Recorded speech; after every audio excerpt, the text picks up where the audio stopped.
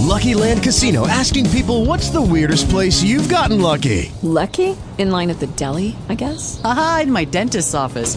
More than once, actually. Do I have to say? Yes, you do. In the car before my kids' PTA meeting. Really? Yes. Excuse me, what's the weirdest place you've gotten lucky? I never win and tell. Well, there you have it. You can get lucky anywhere, playing at LuckyLandSlots.com. Play for free right now. Are you feeling lucky? No purchase necessary. Void where prohibited by law. 18 plus. Terms and conditions apply. See website for details.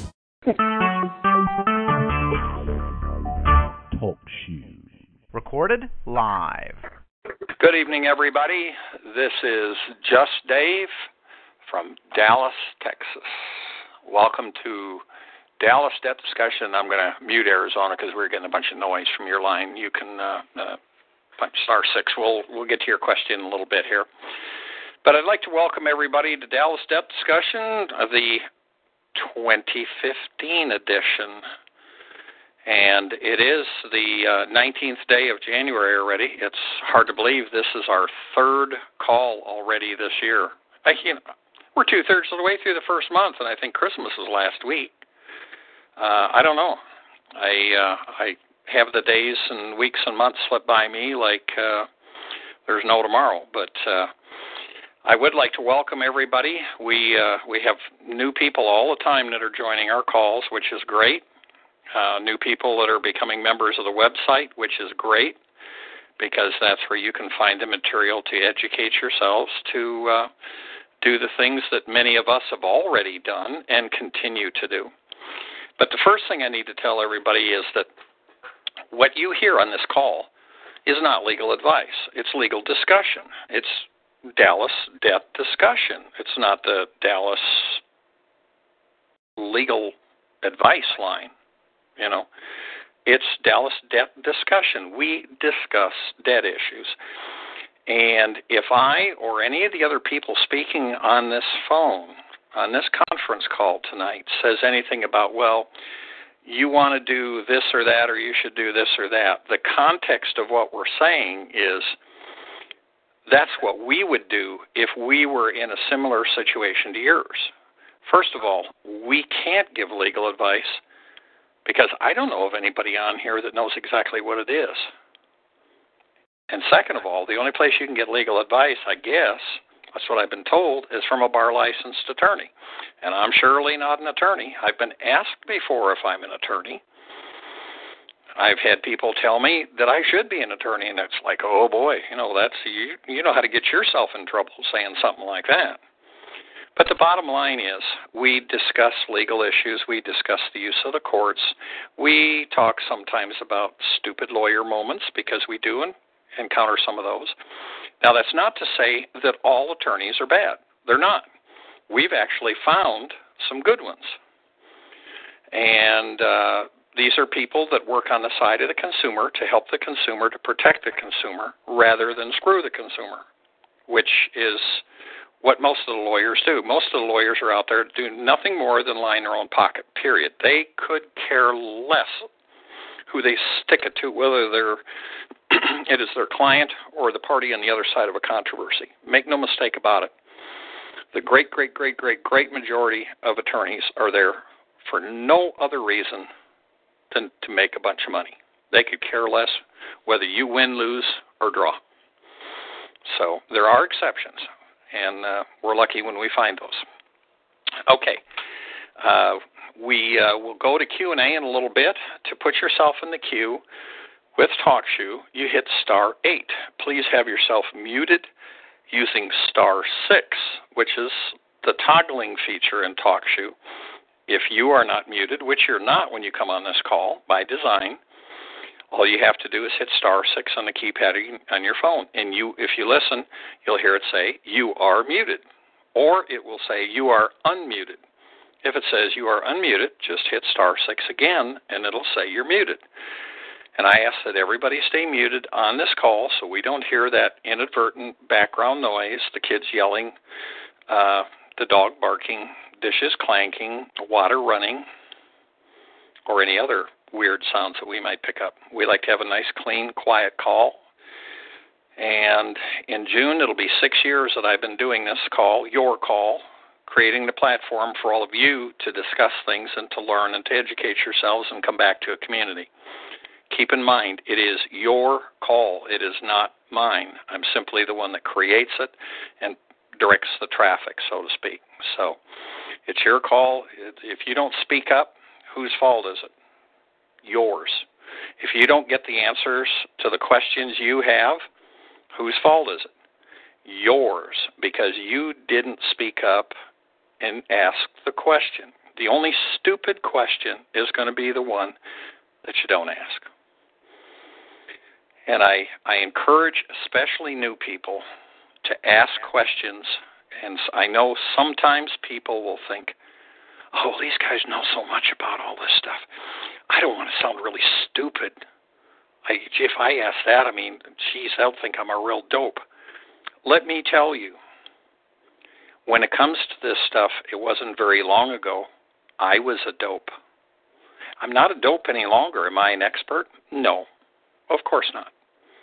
Am I fairly well learned in a lot of this stuff? Yes, because I jumped in head first. I didn't jump in feet first. I jumped in head first.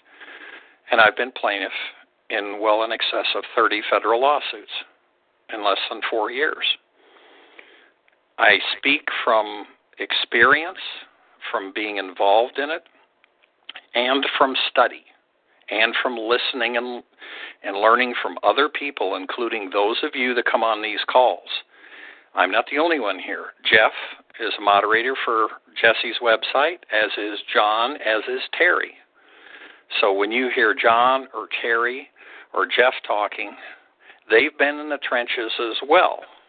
Jesse isn't on this call, but he's on the Tuesday night calls.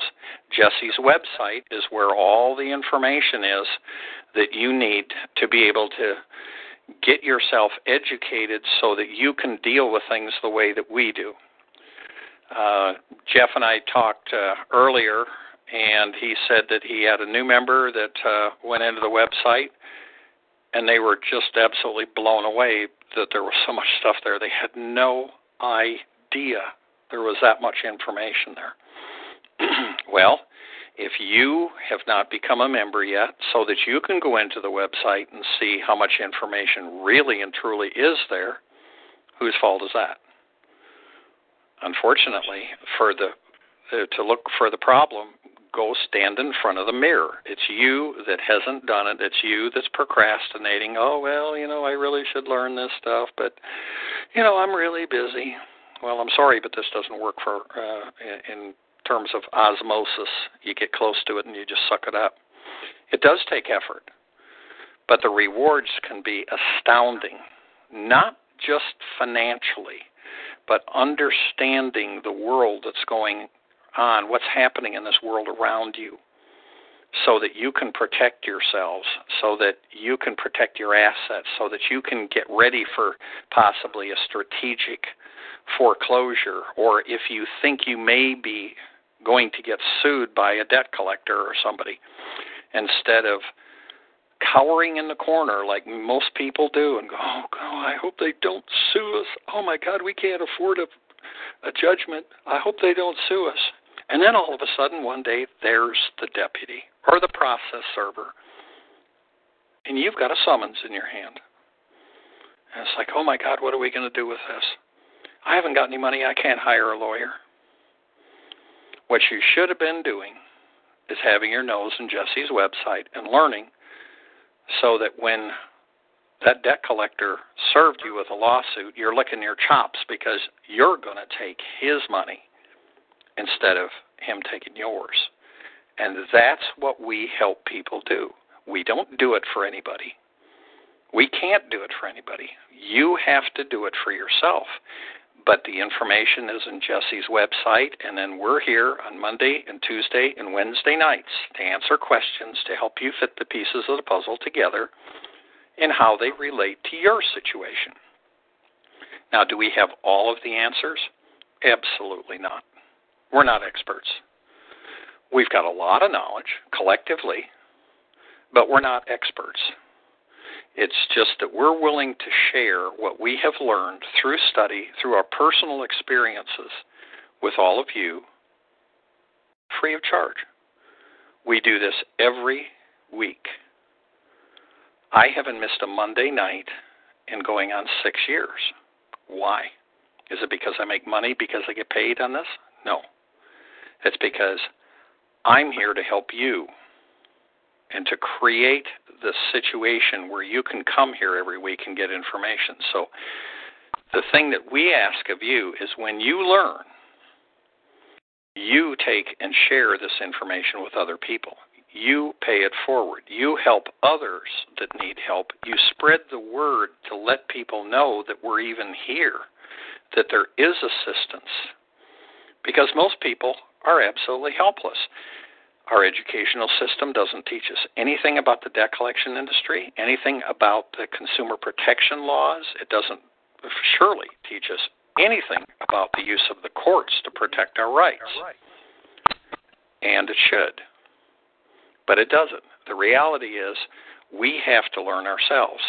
And it isn't like you can go down to your local community college and find the courses that we've got that covers the information that we have. It's not there. I'm sorry. It's just not there. So the bottom line is, if you want to learn, you got to take it upon yourself. But what we want you to know is that there is help out here.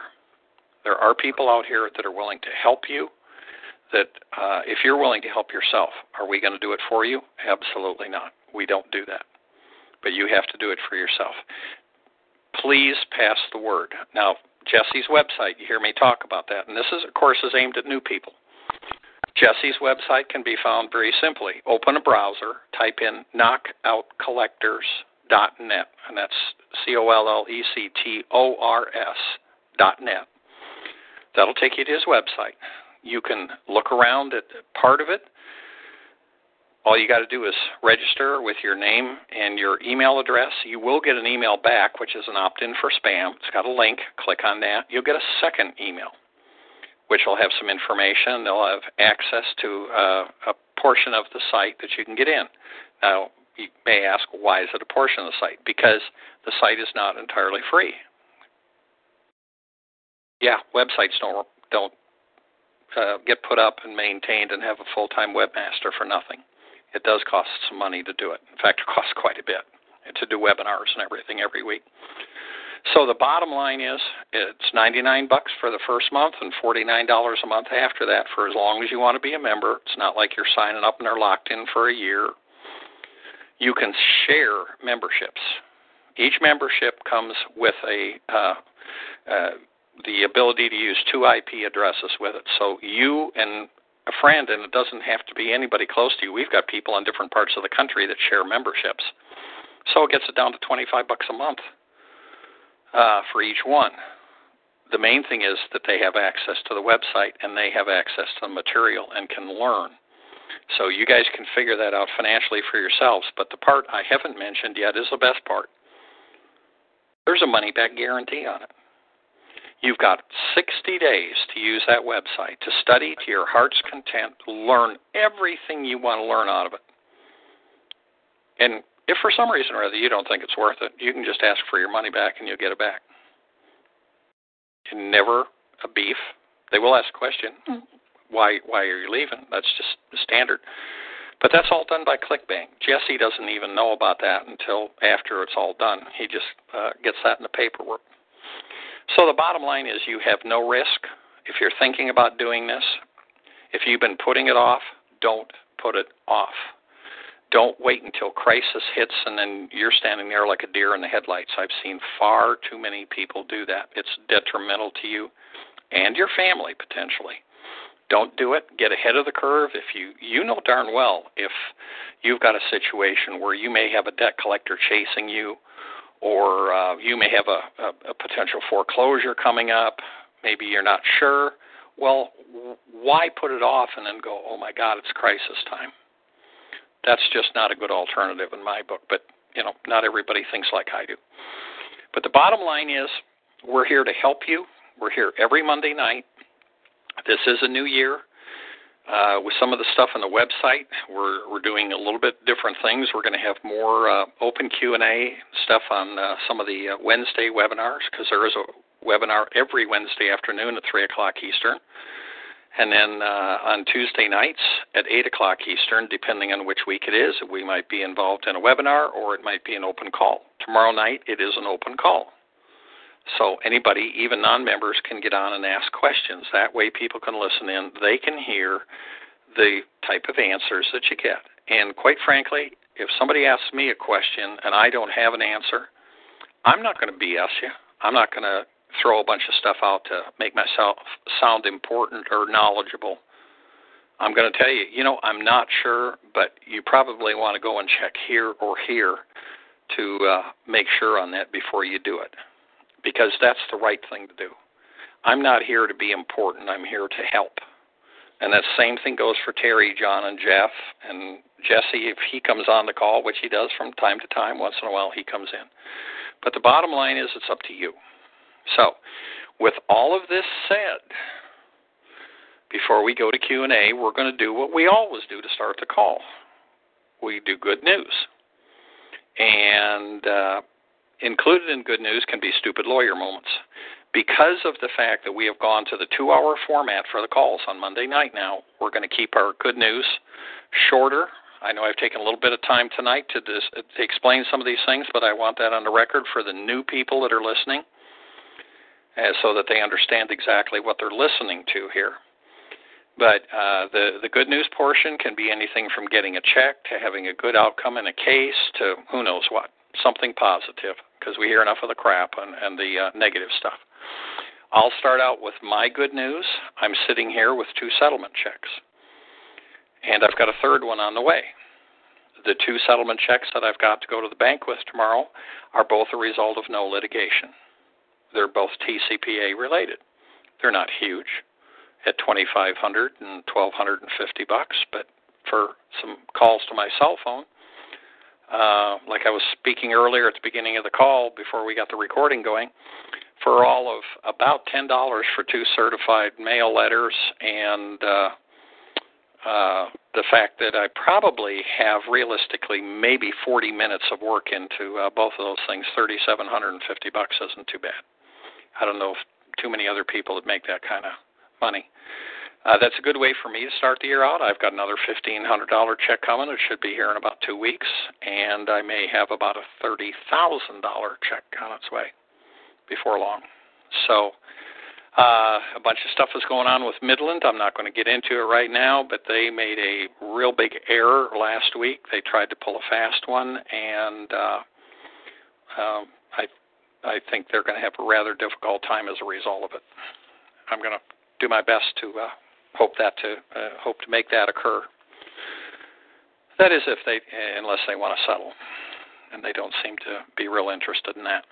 But that's my good news. Now, if anybody else has any good news, you do not have to hit *8 to bring that forward. All you got to do is speak up. So, if anybody's got good news, let's hear it. Man, a virtual stampede.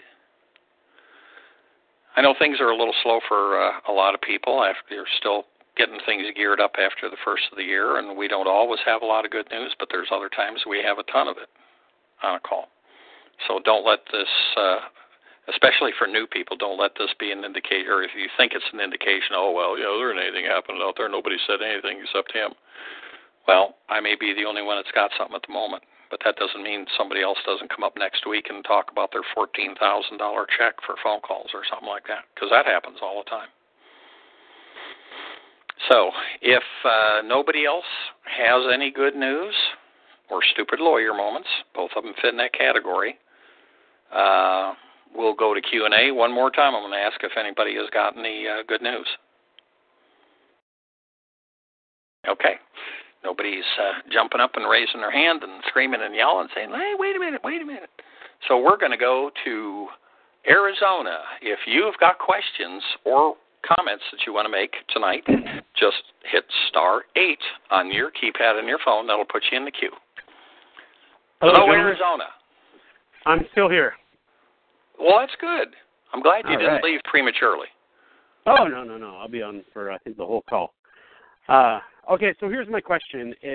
I was on last week, and I told you about an insurance agent who admitted via email pulling my credit. And I think I've got him nailed, but as I went back to the FCRA and I listened to some of the webinars, it struck me that the FCRA is all about the reporting agencies. And I went and I read a complaint that's available on the website alleging that a debt collector violated the FCRA. So I'm just at this mental sticking point where, you know that part in the FCRA where it says, which it has reason to believe, and it is referring to the credit reporting agency? And what part of the am I just off my rocker thinking that most of the FCRA is related to the credit reporting agencies, or well, like I don't know. Stop and think about something for a moment. Okay. What does FCRA stand for? Fair Credit Reporting Act. Okay. Credit reporting. Who does credit reporting? Do debt collectors do credit reporting? No. Well, no. You know that. Let's stay on point here with the questions. Okay. Who does credit reporting? Well, that would be the agencies, Experian, Equifax, TransUnion. Credit reporting agencies. So okay. Isn't the FCRA pretty much going to be about the credit reporting agencies? Well, yes, but the nature of my question is, let's say you cite part of the FCRA, the insurance agent pulled my credit without a permissible purpose. I think my sticking point is I couldn't really find it in the FCRA where it said the permissible purpose must be supplied by the person pulling the credit. It looked more like the permissible purpose must be verified by the CRA, and I really don't want to sue the CRA. That seems a little more daunting than... Well, what is the source for the CRA to get verified? The source of the CRA is the person requesting. Right. Right. So if I decide to pull your credit, do I just say, hey, Experian, send me Arizona's credit report? And they go, okay, yeah, no problem. Or do I have to say, well, Arizona applied for a car loan, and therefore I have permission to pull his credit, so please send me his credit report so I can see whether I can give him a loan or not. I have to tell Experian why I want Arizona's credit report. And it has to be a reason that is a permissible purpose as defined in the Fair Credit Reporting Act. Right? Because that's what governs credit reporting. Yes. So I figured on the call I would ask you if there's case law detailing what you just said. Of course. Yeah, is that available on the site somewhere, or can you point me to it? It's everywhere, but you have to understand the bigger picture. First of all, let me ask you a question. Go ahead. Have you gone through? Are you a member? Yes. You are, okay. Have you gone through Terry's webinar series, What Lies in Your Credit Report? Yes, but only once. Well, there's your problem, because there's enough information in there to answer the questions that you are asking.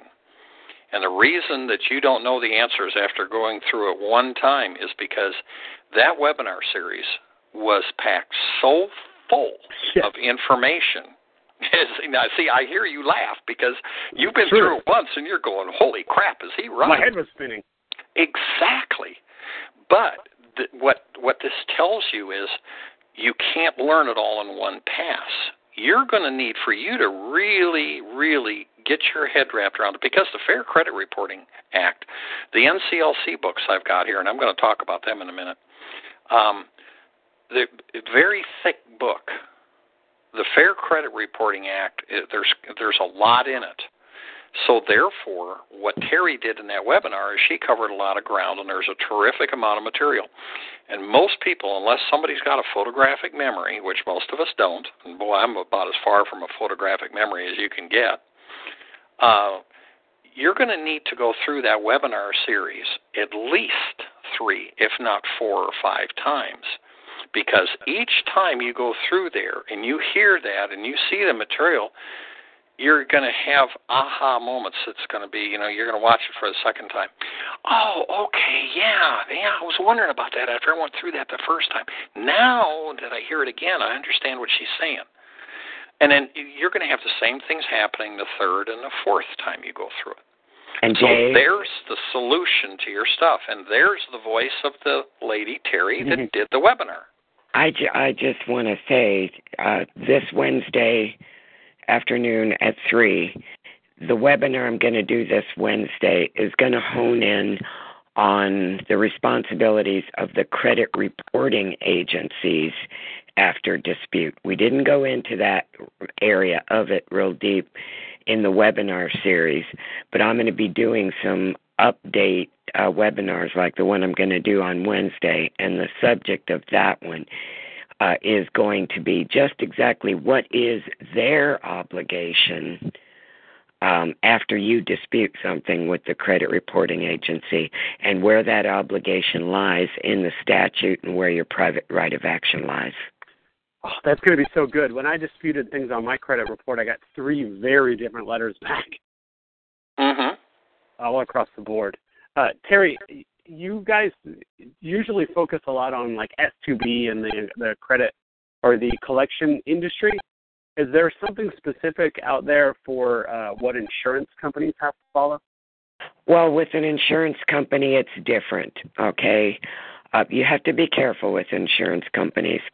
When you look at the enumerated list of permissible pulls in the FCRA, it's specific, and you should go look at that document. It's on the website, 40 years experience with the FCRA, the FTC's 2011 reinterpretation of the statute officially. And around the same pages, between page 41 and 48, somewhere in there, they specifically go to permissible purpose in regard to insurance companies.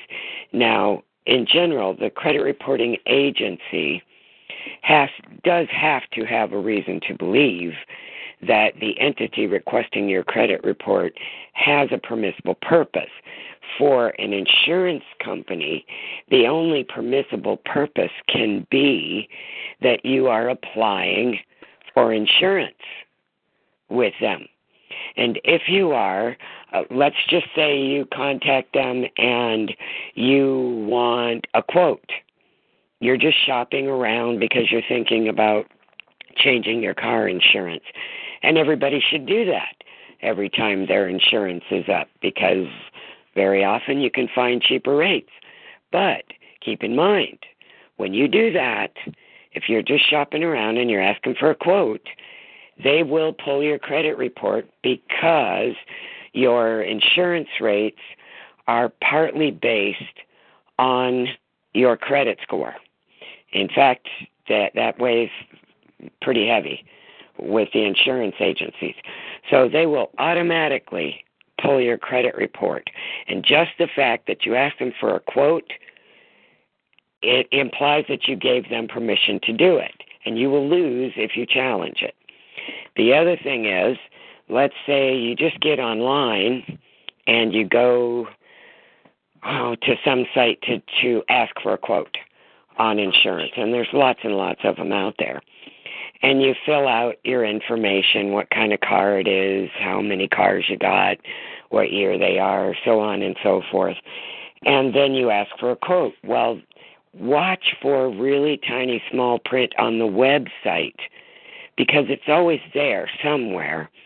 But in that small print, it will tell you that they're going to check for the best rate among several insurance companies.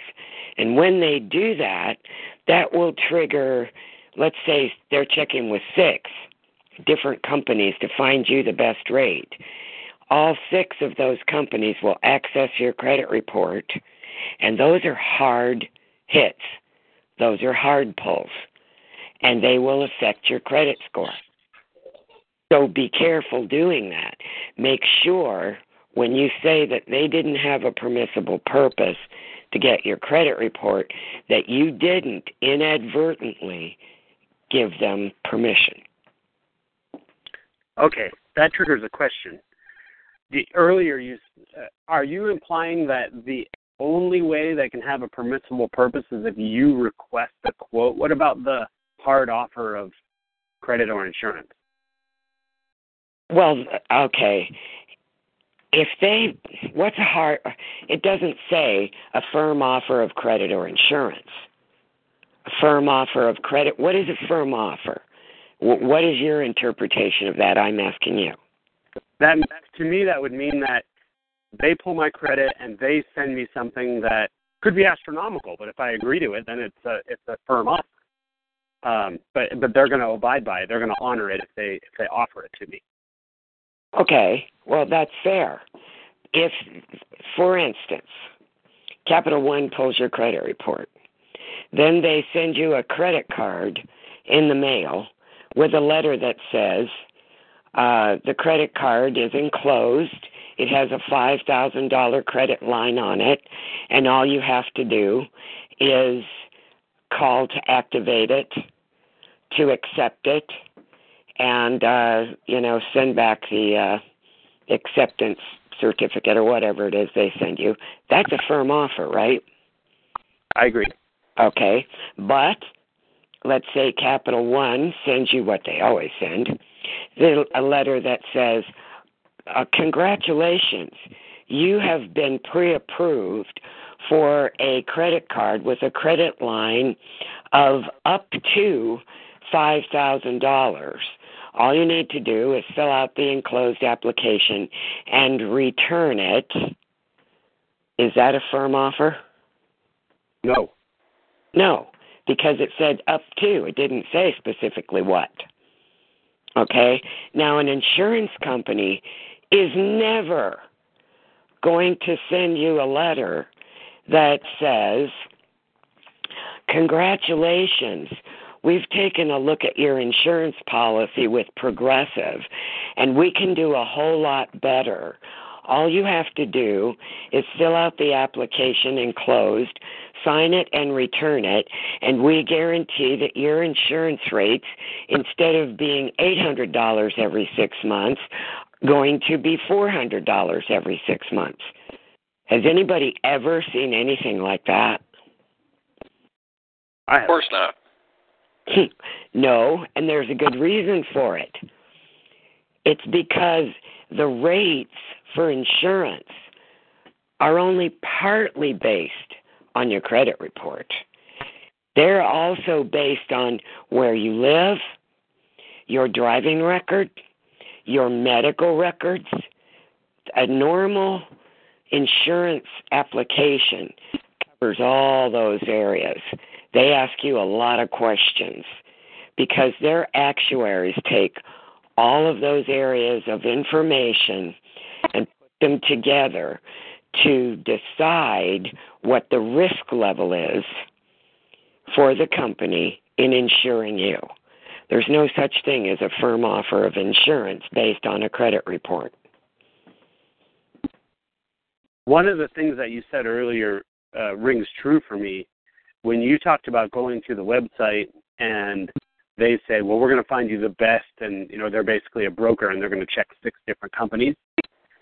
What happened in my situation is, I was with one of the big insurance companies with an agent who was just assigned to me. He left. 2 years later, he basically stole a whole bunch of client files, including my social that's assigned to me and address and all that stuff. And he went and shopped 6 insurance companies on my behalf without my request, and never mailed me anything. At least I never received anything. And when I inquired over email, I think I told you this last week, he basically said, oh yeah, I was seeing if I could beat your rates. I'm really sorry if it showed up on your credit, but it's considered a soft insurance pull and won't affect your No, it score. is not. That's what he said. So most of those insurance companies are hard pulls, and it's like when you go apply for a car loan, and my daughter-in-law did it without even thinking. I wanted to thump her in the head. she goes out car shopping for the granddaughter, and she goes to like 10 or 11 different dealers in a couple of days and lets them run the credit report, hers and her husband's, shopping around for a car for the granddaughter. Next thing you know, because of the polls, just the polls, the credit score takes a major dive in the toilet. Well, I didn't know, she says. And I'm like, well, now it's too late. You know, first of all, I think I'd be suing that guy. Secondly, I would file a complaint with the state insurance commission, because that is highly unethical and illegal. He can't just use your Social Security number and, you know, take information from the company he was working for. I used to be in insurance, and when you're an agent for a particular company, you are what's known as a captive agent. You are under contract, and you can't go out writing insurance for other companies unless you have a contract which states you're an uncaptive agent, which makes you a sort of broker, which is what I was. I could be licensed with 12 different companies at once. But most agents, if, like, for instance, my car insurance agent, he's captive to that agency. He can't go out and, you know, shop around for his clients and put them with other companies, you know? Mm-hmm. That's stealing data.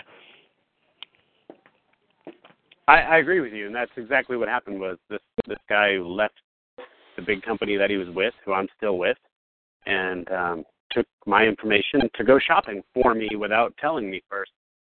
But the reason I bring it up is because I understand that the FCRA regarding insurance is a little bit different than regarding debt collectors, and I want to make sure that I covered everything before I send them the first letter. Here's a potential problem, and Dave and Jeff can weigh in on this if they want to, but I'm just playing devil's advocate here.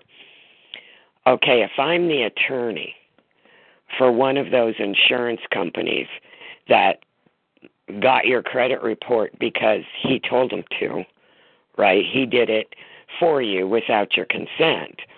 All right, if I'm one of those, I'm the attorney for one of those insurance companies, and you bring an FCRA case for an impermissible pull, I'm going to say my client could not possibly have known that the insurance agent requesting the quote was not authorized by the client. Well, I hadn't even I knew that was a reality, that I could go after, or I could send nasty letters to Safeco, who was pulled through 6 different credit companies, including Safeco. I understand what you're saying. I thought I would just send a letter to the agent and his broker, basically saying, hey, both of you are responsible for this. I hadn't even considered going after the 5 or 6 companies that it was pulled for. Well, that's what I would do, is go after the guy who... Yeah, the one that actually pulled it is the one that created the violation. Right. That's really quite simple. Right, that's what I thought. Does it weigh in my favor that I tried to raise my credit limit with American Express, and they denied me based on my credit score, which and these 2 incidences where he pulled it 6 times for different companies, and the Amex requests were about 5 months apart? Yeah, if you can show where you were denied credit as a result of it, that just adds to your case. That comes under... That's actual damages, right. Yeah. That goes past statutory damages into actual damages. That's a good thing, I guess. Mm-hmm. Well, of course it is. Statutory damages are up to $1,000. Actual damages can be far in excess of that. And when this agent, this guy that you're talking about, did what he did, he had full knowledge that he not only did not have your consent, he did not even consult you when he did it. Right. He did it on his own, not at your request. So there absolutely could not be any permissible purpose there. No, and it cannot be considered negligent. It is willful. He knew what he was doing is wrong. You know, you don't get an insurance license just by going and filling out an application and paying a fee. Trust me on that one. Mm-hmm. You have to go through a lot of education, and you have to take a test like a real estate test to be a real estate agent or broker, you know, in order to even get an insurance license. So he knows better. Okay. He knew or should have known better. Exactly. Right. That's the language. So do you think I could get could it work in his favor that if he says, like, well, we sent you a letter, we just happened to send it to your old address that I had on file? No. That could work in my favor, going, well, if you had asked me, you would have my new address. Right. Okay. The bottom line is, if you didn't, you weren't shopping for insurance through him, he had no permissible purpose to pull your credit report. Well, okay, I think we handled that. And next week, I'd like to ask you guys about LexisNexis, because one of the, I think two of the credit reports that were obtained through LexisNexis on behalf of, Safeco. Mm-hmm. And yeah, they got their fingers on the pie as well. You guys said they had a class action suit against them a while back. Well, they've had various lawsuits against them. We've had members that have been paid by LexisNexis. Well, maybe I'll tackle that one later. Thank you. Sure. I need to go through the webinar series at least 2 more times. Yeah. It's, you've got plenty of time on your statute of limitations, which is 2 years from date of discovery of the violation. So it would really behoove you to make sure you're very well educated and can defend what you've done, because you're going to get smoke and mirrors and BS from the other side when you go after them. And you need to be absolutely sure in your knowledge base so that when they blow smoke and throw mirrors up, you can detect it and go, no. You're not sitting there going, well, maybe there's something I missed. Maybe he's right. No, because they're going to throw the BS big time. I don't act unless I know that I can defend it backwards and forwards. Yep. But my only concern is that this guy moves on to a different broker. And, let's say he's got nothing, and I'm just going to ruin his career, which I'm okay with because of what he did. You're not going to ruin his career over something like this. That's no big deal. Because if it got to be any big deal, he'd settle with you. Okay. The question I'm asking is it better to do it sooner than later when I'm ready, because he'll be with the same broker where it happened? No, that's immaterial. Okay.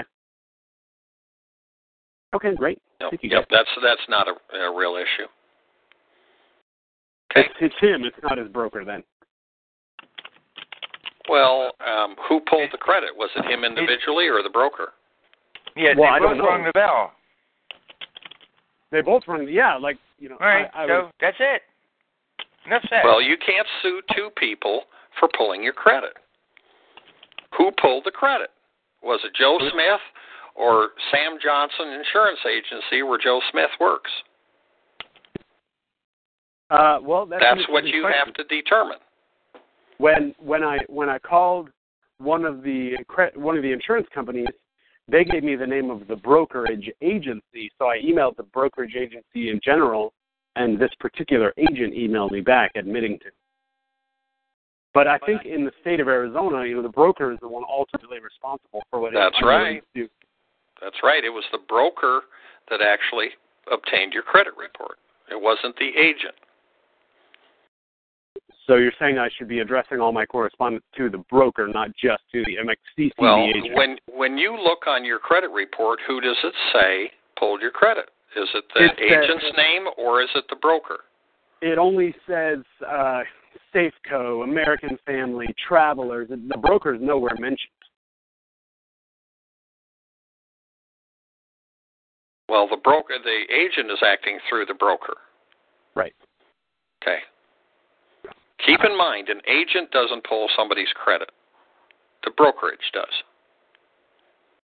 The agent, you don't have each agent having a contract with the credit reporting agencies, and they take that with them when they move from brokerage to brokerage. When you go to work for a brokerage, they have all the stuff set up where they can pull potential clients' credit reports and all that kind of stuff. So it's the broker that's doing it. So let's say it takes me long enough that this particular agent has moved on to a different broker, and I'm ready to act.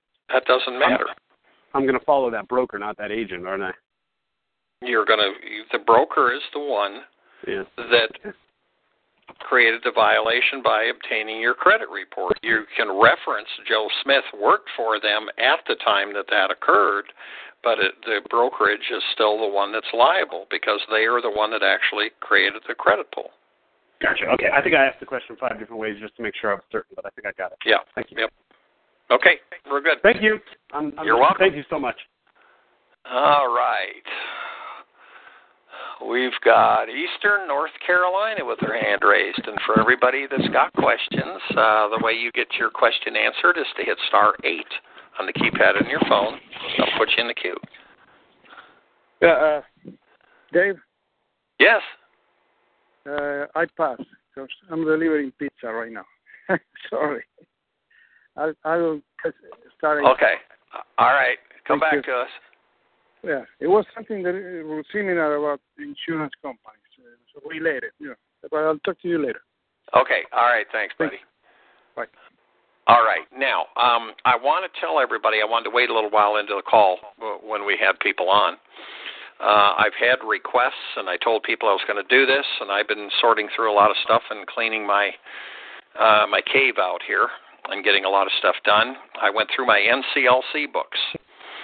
For those of you that are new and may not know exactly what the NCLC books are, NCLC stands for the National Consumer Law Center, and they produce a set of books that are used as training materials for attorneys. They are an incredibly invaluable resource that I have used and the other moderators have used, Jesse has used, and most attorneys in this country are very familiar with them. They are a virtual wealth of information in that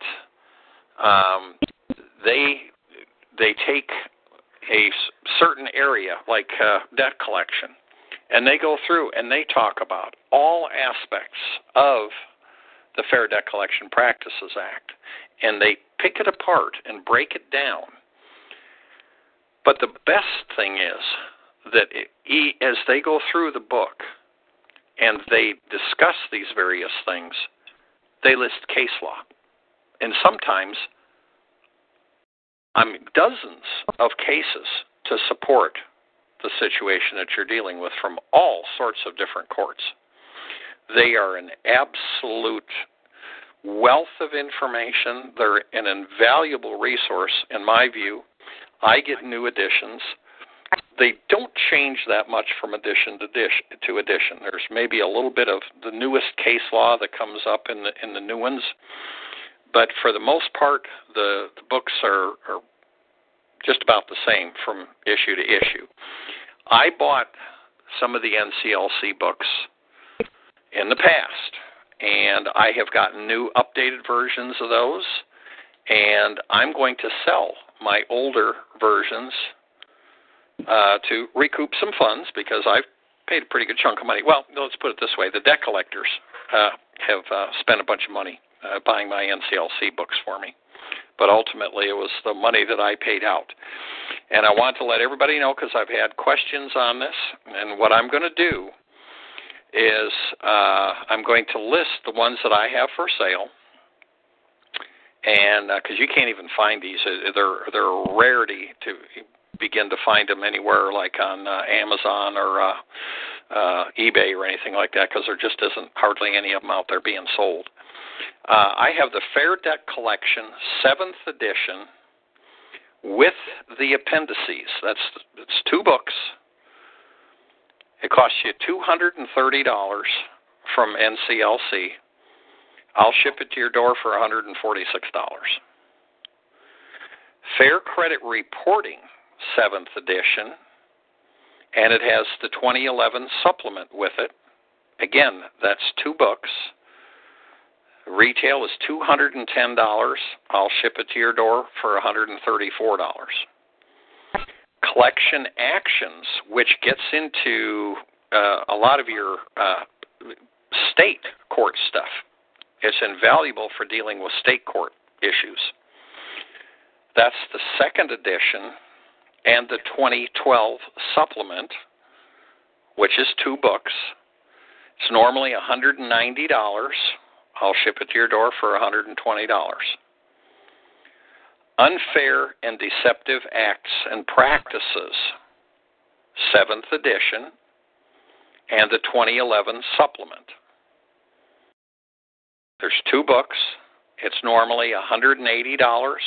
I'll ship it to your door for $115.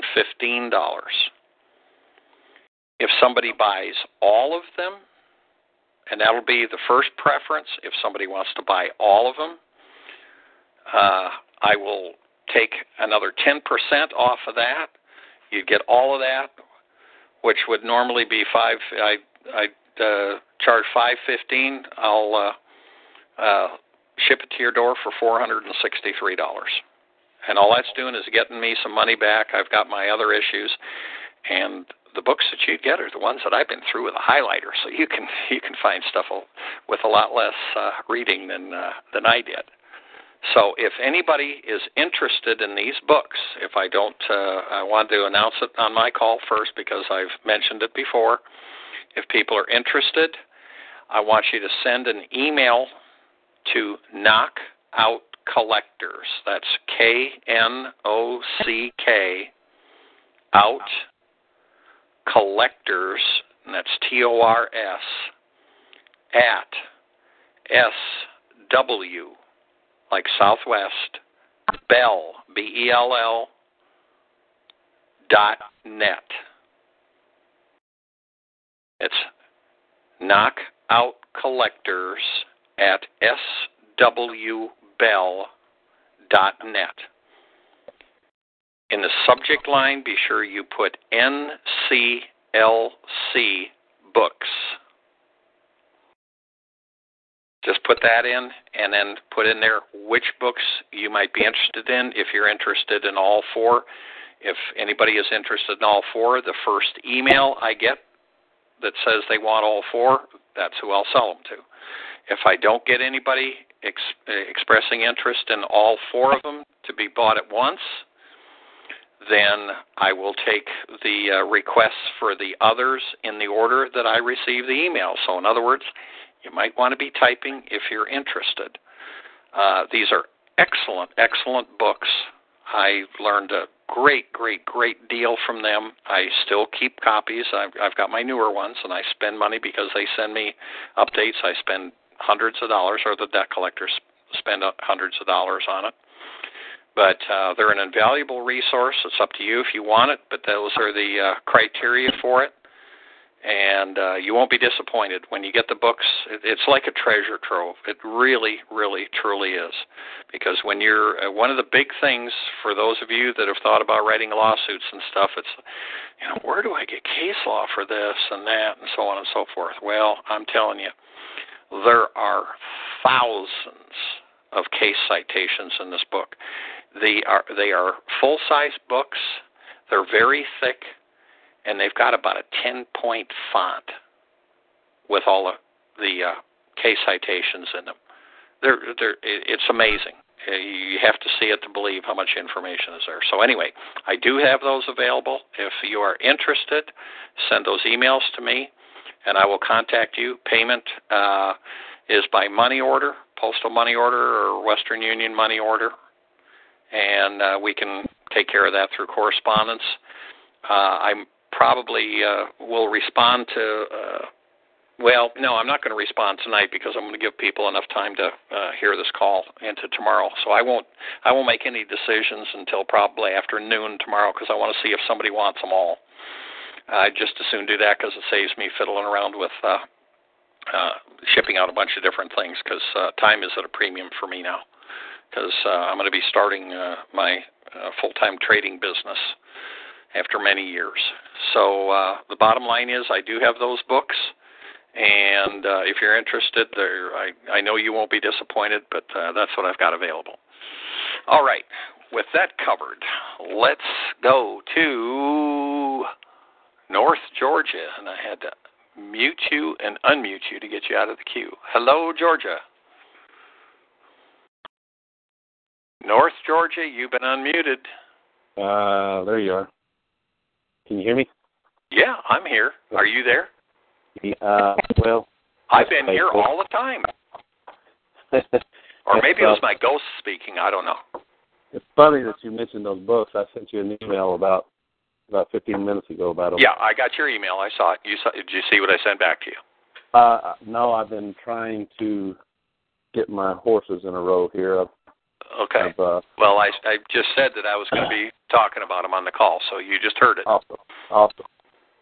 Awesome. I took your guys' advice, and last week I filed an extension or an expansion for time in the court, and I filed a. Now this is where you're being sued in a state court on a credit card, right? That's correct. Yeah. Okay. And I've been doing some research on Georgia's laws here in the state, and I knew they were archaic, but I started getting into the appellate decisions because I know that that's where it's going to end up going. And I knew. No, you don't. You got to be careful making those assumptions. Okay. Be careful making assumptions. Fair Please. Enough. Fair enough. Yeah. The reason I was looking at the appellate decisions is through Graves' material. As I've been going through there, he is heavy on finding out what the case law is and what the elements are in the appellate decision. That way you can control your judges. Now you can try and control your judges. Yeah, I know what Dr. Graves says. I've had jurisdictionary for years. Okay. But yeah, it's state courts. Let's just put it this way: state courts aren't quite as clean as the federal courts. But it's good to know what case law is. There's no question about it. I'm not arguing that at all. Well, what I found out is that Georgia does allow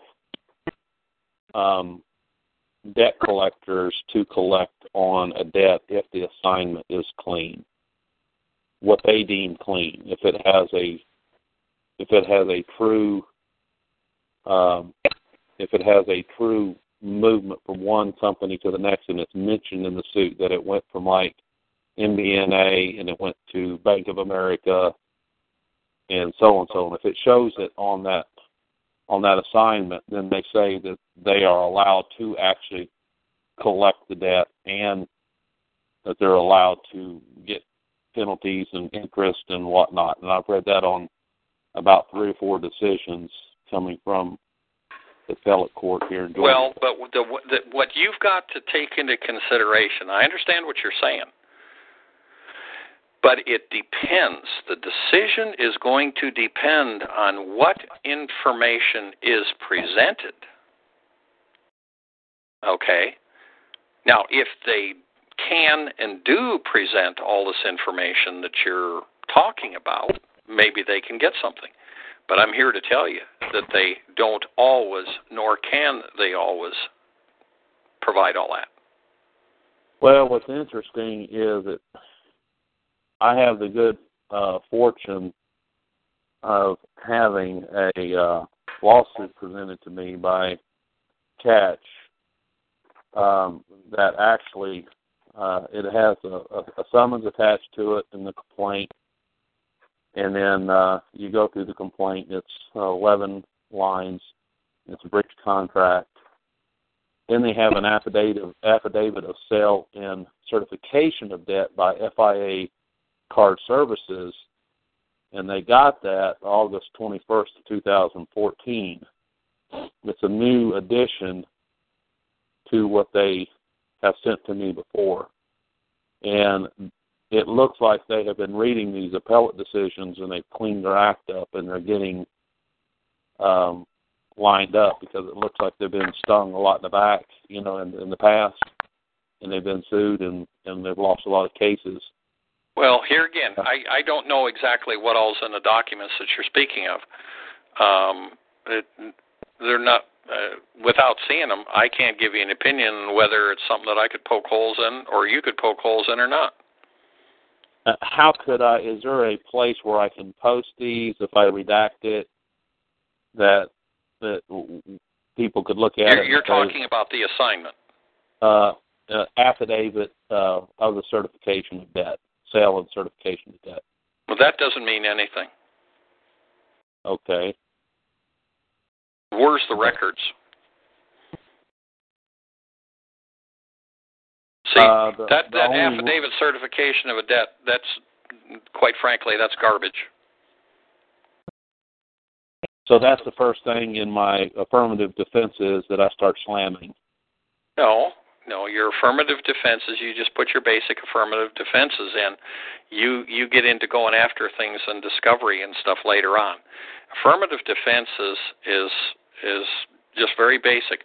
Google affirmative defenses, Georgia. Okay. And get in your state statutes, it'll tell you what are permissible affirmative defenses. Okay. And list them. Okay. When you were talking about the affidavit of sale and certificate, you said where's the records? And when you say records, what does that mean? Does that mean where's any accounting of what they say is owed? Somebody can't just say you owe $8,000. Really? How did I come to owe $8,000? Well, you borrowed money. Really? When did I borrow it? How much did I borrow on what date? Well, you used a credit card. Well, okay, you say I used a credit card. For what? When? What did I buy with it? Where did I buy? Okay. Do you see the stuff that they have to provide? They can't just say you owe us money. And these are the kind of things that most of the time that there's a real problem that they don't have that stuff. Cash doesn't get these records. Cash is just like the rest of the debt buyers. They buy an electronic spreadsheet with some basic information on it. You know what's fascinating about what you're saying is when I did a debt validation, when I was trying to clean up my credit report about 6 months ago, they sent me a bunch of information and they had a credit card statement on that had my name on it. And then when I got the summons and I got sued, in the summons, it was really puzzling to me. They had the law firm, and then I was the one supposed to be being sued, and the only thing they provided was a semi-copy of electronic reproduction of the statement that had my wife's name on it. My name's not even on it. Yeah, you mentioned that. Yeah. Well, gee, that's kind of funny, isn't it? Do you think maybe they're fabricating evidence? Well, I would think it looks like it. I mean, Well, but see, you don't address that at this point in time. If you're wanting to address that, you're getting the horse before the cart. You don't understand the process yet because you haven't studied enough. You're wanting to eat the elephant all in one bite. You're not eating it one bite at a time and taking the present situation. What do I need to do to answer a lawsuit? I need to do this. Okay. Then the next step is what? It's this. Then the next step is this. Then the next step is this. You're trying to figure out the whole thing all in one shot, and that's not the way you want to do things. That's very detrimental, to be honest with you. It'll get you confused. It'll have you jumping all over the map instead of learning a process, because all of this is a process. What comes first, second, third, fourth, and fifth? Yeah, you could go to the website and start studying beating credit cards. Yeah, he's been in there. I know that because we talked about that last week. I mean, from what the questions he's asking, He's not been in there long enough and hard enough.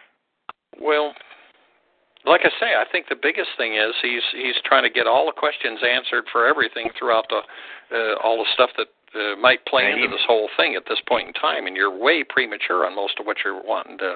I think where my problem is I'm trying. The credit card issue bothers me because, and I know that this is a problem throughout the nation because people have a conscience and they feel like, okay, I had something, maybe I was under stress, strain, I was not able to pay it at that time, but these suckers don't deserve it either. Nobody owes a debt collector a penny. So right, so there you go. It's a balancing thing. I'm going to fight this. I've got righteous indignation on this whole thing, but I'm trying to come at it from a very logical standpoint. I don't owe them because I didn't contract with them. Well, let me tell you something. The bank never loaned you a penny.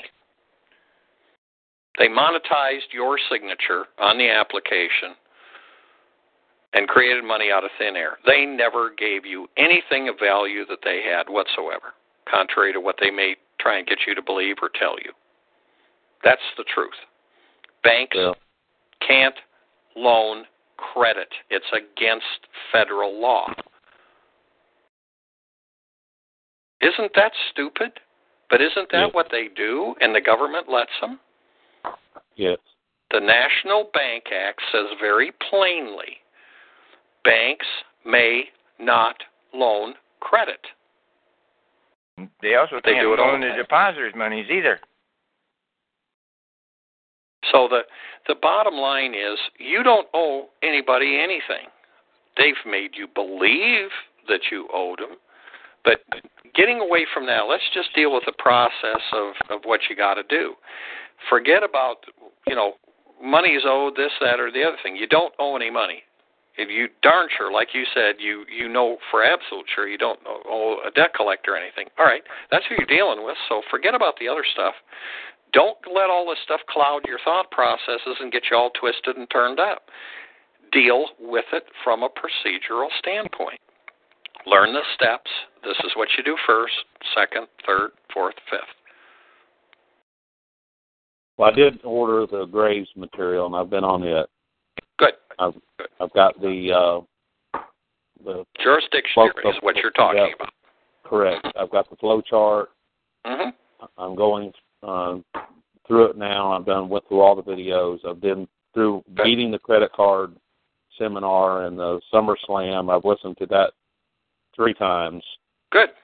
I've listened to the Beating Credit Card 2 or 3 times, and it's now that was sued. When I listen to it, I'm learning more because when you get under pressure, like what I'm under right now, it creates a little bit of urgency, does it not?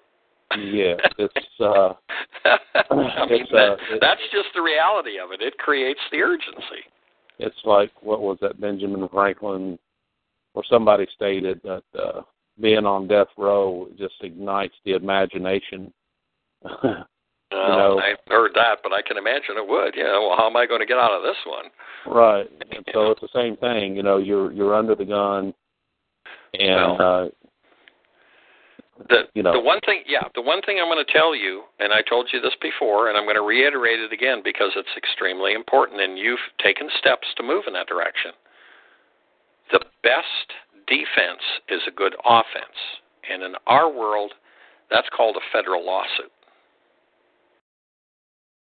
That should be something that you're working on and make a priority to get done. Deal with the state case so you don't get a default judgment or anything, but get that federal case ready to go and get it filed against them because cash doesn't like federal lawsuits against them. And I can make one very simple. Sorry, go ahead.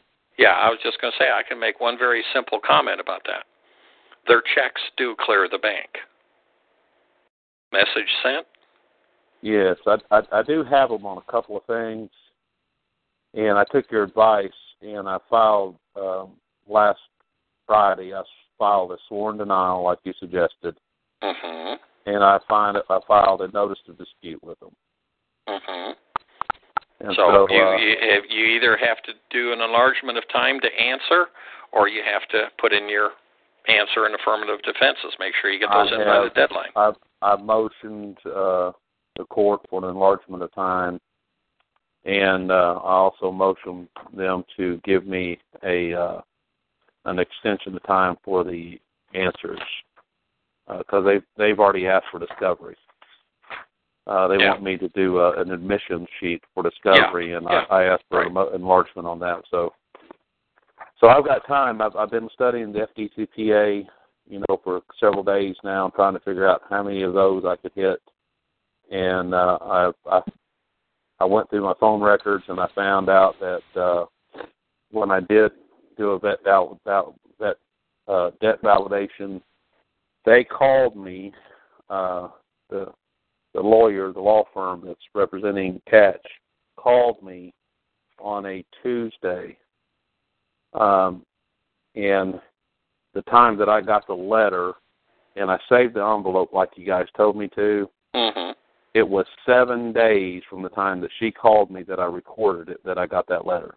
Okay, now, keep in mind, they have to mail it within 5 days. It's not that you receive it within 5 days of first communication. Just to clarify for everybody, because if they did it, you have to receive it within 5 days. Then there's an unknown that's entering into that. They can't say that, the Postal Service always delivers real quick. So keep in mind, they have to send that letter out within 5 days of the first contact. It's not when you receive it, it's when it's sent, okay? So it was stamped. It was stamped on the envelope 7 days after I got the call. Oh, well, then, gee. That was the first communication you had from them at all? Correct. You hadn't gotten any letters or anything before that? Yes, they gave me a... then the letters are a communication. Okay. They contacted me saying that I owed a debt? Yeah, those are a communication. Okay. So, the fact that you do your demand for validation, did you do the demand for validation within 30 days of receiving the first letter, the first demand for payment? Let's see. Let me look at my timeline here. I think I did.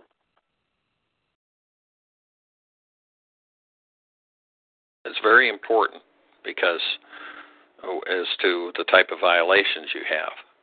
This is why we keep continually telling people what you need to make sure that you do is people have a tendency when they get a dunning letter from a bill collector, they get one, oh, man, I got this letter from a debt collector. Oh, man, I don't have the money to pay that thing. Oh, geez, and they throw it in the trash. Yeah, this pisses me off. That's the worst thing you can do. That is absolutely the worst thing you can do. My God, don't do that, people. You get that very first letter from them, you got to go, oh, man, this is an opportunity because I'm learning what I should do. And if you get that letter, I'm going to tell you how I respond. I get my mail somewhere around 1 to 1:30. If I get a Dunning letter in the mail, I go down to my mailbox and there's a Dunning letter in there. I can tell you that with very few exceptions, by 4 o'clock that same day, there will be a validation demand over at the post office, gone, certified mail to them. I don't even wait until the next day. Why do I do that? First of all, because I view it as an opportunity, not as a, oh my God. And secondly, I don't want to take any chance on somehow having it get lost in paperwork on my desk or something, and I don't do it. And everybody else should do the same. Because if you set it down and you get busy, and then you go, oh man, that was about 6 weeks ago. Well, gee, I wonder if I can still send it now. The fact that you didn't send it in the first 30 days makes a big difference. Because if you don't do it within 30 days of receiving the first dunning letter, the first demand for payment, the law says that then they can continue collecting without validating. Oh. Okay? Now, if you send it 6 weeks after you get the first letter, they don't have to stop collecting the debt. They can keep right on. They can get the letter on Monday, and they can call you on Tuesday and Wednesday and Thursday and Friday and send you more letters and everything else, and they're not violating the law. Oh, no. Oh, yeah. If you learn what the law says, if you learn what the FDCPA says, you understand what I just said. You have to do it within 30 days of the first demand for payment. Otherwise, it changes. You waive that situation where they have to quit collecting. So see, if you do like I do, I send that demand for validation out immediately. Right at that time, as soon as they receive that, let's say I send it on Monday and they get it on Wednesday. Obviously, Monday and Tuesday, they don't know that I've sent it. But when they sign for that certified mail on Wednesday, as of that time, they can't call me, they can't send me a letter until they validate the debt. And almost nobody can validate a debt, which means that they have to stop collecting. But if I wait till 5 weeks, or if I wait till 31 days after I receive that first dunning notice, it's not the date of the notice. Please make note of that. These little details make a difference. If I wait 31 days from the date that I receive that notice, and then I send my demand for validation out, then they can keep right on collecting. You know, some people will say, well, it's pretty picky details. No, that's just the way the law reads. And it's something that's very basic. That's why I'm making kind of a big deal out of it, and I haven't done this in a while, and I want to get it on the record again, especially for all the new people. It's imperative that you do not ignore collection notices. It can be very costly to you. And it can eliminate potential violations, because in my case, where I send it out and they get it on Wednesday, and if they send me another dunning letter on Friday, and then a week later they send me another dunning letter, and they haven't sent me validation yet, guess what? I got their butt in the ringer for FDCPA violations, and they can't get out of it. They're dead meat. It's like, do you want to hand me the $1,000, or do you want me to sue you and then you hand me the $1,000 and pay all the legal costs? Whichever, you tell me which way you want to do it. But that's the difference it makes whether you send that demand for validation immediately. But whatever you do, do it in the first 30 days. Do not procrastinate. Whatever you do, don't get mad and just throw it in the trash. It's the worst thing you can do. Okay. Well, with yours, like I say, I think you're trying to eat the elephant in one bite. You need to slow down and take the process. You've done your first stuff. You put your sworn denial and your dispute in, and you did your motion for enlargement of time to answer and to answer discovery. And now, are you getting your answer done? No. Okay, you need to. You need to get that done. And the reason you need to get that done is you don't want to be scrambling. Let's say if the court sends you a notice in 10 days and said, you're granted a 7-day enlargement of time. You got to have your answer and affirmative defenses in by February 3rd. Don't wait and then go, oh, crap, man, I got to get going. They didn't give me much time. There's nothing that says the court's got to give you 30 days or anything. Or they may deny your motion and say, motion denied, defendant will answer within 7 days. That's happened. It does happen. So my point is, get it done. Get it written up so that it's right there. I've got it handwritten, about 75% of it. Okay. Well, but I haven't got it typed out and finished. Okay. Well, I mean, you've been working on it, and that's good. But get it done, and I just told you why. Have it sitting there, so all you have to do is sign it, date it, and take it to the court and file it. So you're not scrambling at what might be an very inopportune time. You don't know what you're going to be doing, what's going on in your life at the time that they come out with a decision, say, well, your motion for enlargement is denied. You got to answer within 7 days. Well, here's where my confusion and my anxiety stems from. With what they're asking me and what they have, I need to know the angle that I'm going to stay and fight them. You're trying to get the cart before the horse.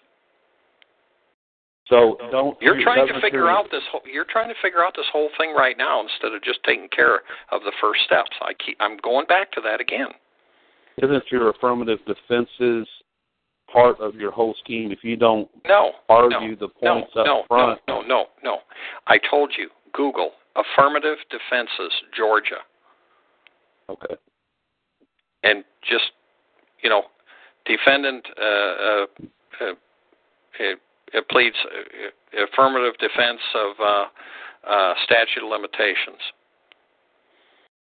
Okay. Defendant pleads the statute of limitations of latches, this, that, and the other thing. Okay? Put them all in there. Because when you Google that, you look, your states tell you what affirmative defenses are allowable. Failure to state a claim upon which relief can be granted is one of them that you put in there. And when you do that, then you're in a position where you're forcing them to prove that they do have a claim. Failure to state a claim for relief. Well, failure to state a claim upon which relief can be granted. But here again, you're trying to get too far out. Google your affirmative defenses. Get your stuff written and get that in there. All the rest of the stuff is going to come out as you go forward. You get into discovery. Okay. Believe me, there's been plenty of people that have dealt with cash before you. Well, thanks for being patient, guys. I just, sure. I'm scattered and I'm stressed right now over it. So, well, the first thing is, don't be stressed. Don't be stressed. That doesn't do anything. Stress is only detrimental to you. And if you had no way of getting any information or help on this, and you were out there floundering in the woods with no assistance, well, I can see where that should be some stress. But you're not in that situation. You've got access to the website with a lot of information. You've got the access to these calls. Don't be your own worst enemy stressing over things. Learn the process. Just follow the process. Okay. Thank you. Okay. You're welcome. We've been there. I mean, this is just one voice of experience speaking. I actually got sued twice by the same debt collection lawyer. Once for a debt buyer and once for Discover.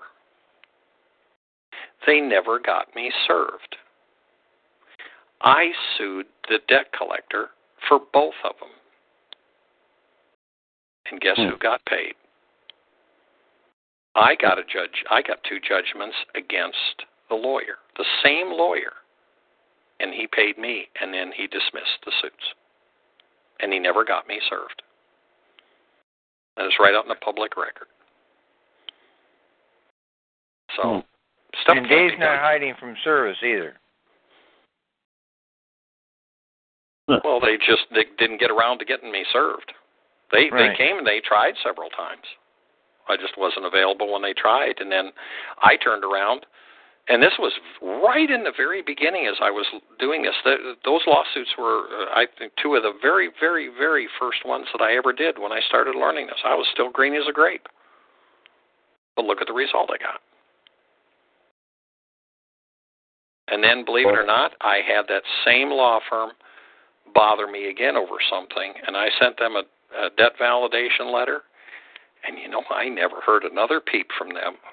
I can't imagine why. It's like, oh my God, it's this guy again. Leave him alone. So, I mean, that's just my own personal experience, but, it's not that I'm some genius, because that was early on when I was just learning. But my point is, it can be done. You can do it too. Don't stress. Learn the process. In fact, de-stress yourself. I've got the help. You can either say, oh, my God, I've got a problem, or, oh, man, I got this in hand. I've got plenty of resources here. If I got questions, I can get on the call Monday, Tuesday, or Wednesday, or I can get on the forum any of the other days and ask a question. You got access to a lot of knowledge out here, so don't stress over it. Well, thank you, guys. You're welcome. And I'll mute out and continue to listen while I'm searching affirmative defenses. Okay. All right. Thanks. Sure. All right, you're welcome. All right. Let's go to northern Missouri. We're going to Misery. Hello, Missouri. They just muted themselves. Yeah, I was just going to say. That's the last mute I've got. I was going to say, you used your last mute. I'm glad that I got your last one. Well, I've been beaten with a wet noodle one time, and that was enough. Yeah, you don't want it from me. I got big noodles, buddy. And I only wet them a little bit. Well, I got a call Saturday from one of these telemarketers want me to get into one of their fake scheme deals. Aren't you lucky? Yeah. So I sent him a voicemail after he left the phone number afterwards. I said, I need more information. Please email me at my email address. And of course, what you do, he calls me back 4 times. Oh, geez. Now I'm on the national do not call list. I believe that's $16,000, and on the Missouri do not call list, which is $5,000. So here's the question. I studied so much with foreclosures, I neglect the other stuff, TCPA. I'm fairly well versed on that with debt collectors, but not with telemarketers. So my question here is, how do I get the information from this fine gentleman as to where he's located and where to serve him? Well, you're going to have to be real coy. Mm-hmm. Oh, yeah. Well, keep in mind that you calling them isn't giving them express consent to call you. Correct. That's why I was very careful to say, use my email. Right. So 2 text messages and a total of 5 calls. Yeah. But as far as getting the pertinent information for the address and things of that nature, to send all the letters to them and try and work this $100,000 violation out. I'm assuming you've already done a bunch of Googling to try and identify. I have not. I think I was actually using a fictitious name. The name he gave me actually came up as a Baltimore Orioles ex-pitcher. So, well, keep Googling. Keep Googling. I'll tell you what, because there's so many people that are putting information out, on like 800 notes and other call board places, debtor boards and stuff like that about various things. So do your Google searches with some of the key information that you have, phone numbers, names, stuff like that, because you could you could find a windfall of information where somebody else has been through the stuff, did research, got it, and posted it out there, and it could be just sitting waiting for you to copy and paste it. Right. And one of the things I'm thinking about is this maybe some poor sucker that got into this pyramid scheme and he doesn't have a clue as to what he's doing. Not my fault, not my problem, but on the backside of that, am I going to be able to collect from him? Probably not. So, yeah. I mean, well, you know, that's is. one of the things. Yeah, you just got to go and do your homework. Right. Okay. Well, like I said, I was hoping maybe somebody had some tidbit of information. Maybe I could use a certain tactic to try and get him to go ahead and send me. What I kind of concocted in my own mind was to tell him that I would like to wait till, because he's going to ask me for money. Well, of course. And whenever that happens, I'll have to ask him for an address. Yeah, well, we just want a credit card. Well, I don't have credit cards. I don't use those. Right. I can send you a check or a money order, but I need a mailing address. Where are you located? Well, that's kind of where I came up with my own wicked little mind here, and all the dark corners I dusted out. But of course, you guys have more experience with this stuff than I do, so I was just jumping. Well, but the conclusion you came to is logical. That's a funny thing about that, huh? But you'll be fine. You'll be fine. Just keep working at it. You know, you may find what you're looking for. You may not. I mean, those guys are running shady operations. They know it, and they're pretty good at hiding things. It just depends on how resourceful somebody is, and I know you're quite resourceful, so you just might be the one that bites them in the butt big time for what they're doing. I was told by my attorney that I've made his job interesting again. He can't wait to see what I come up with next. I can imagine so. You've done far more detective work than he has. Right. By the way, I found out I am the first one to use this affirmative defense, this Missouri revised statute, in a foreclosure case in the state of Missouri. Oh, good. Yeah, that was. I'll give myself a little pat on the back for that. I thought that was absolutely. Yep. I want the case law. Yeah. I want the case law, Lester versus Nation Star. There you go. Right on, guys. Go for it. We're getting close, and I'm sure somebody else is wanting to get in here, so I'll jump off. But I sure do appreciate everything you do for us. All righty. Well, you be safe out on the road there, buddy. I absolutely will. All right. All righty. Take her easy. All right. Let's go to guest 14. You've been unmuted. Go ahead. Yes. Hi, guys. Can you hear me? Yep. We got you. Okay, Dave. Here's my question. I called last week, and I called pertaining to two debt collectors trying to collect on the same debt. The one that I have in court right now is filed for a motion for summary judgment, and we just barely finished our 26F today was our deadline, and we just filed it. I got his motion for summary judgment. He emailed me a copy. In there, he has a declaration from somebody that works for the company that his client is representing, for his client, in other words, for Monarch. Monarch's the name of the company. Mm-hmm.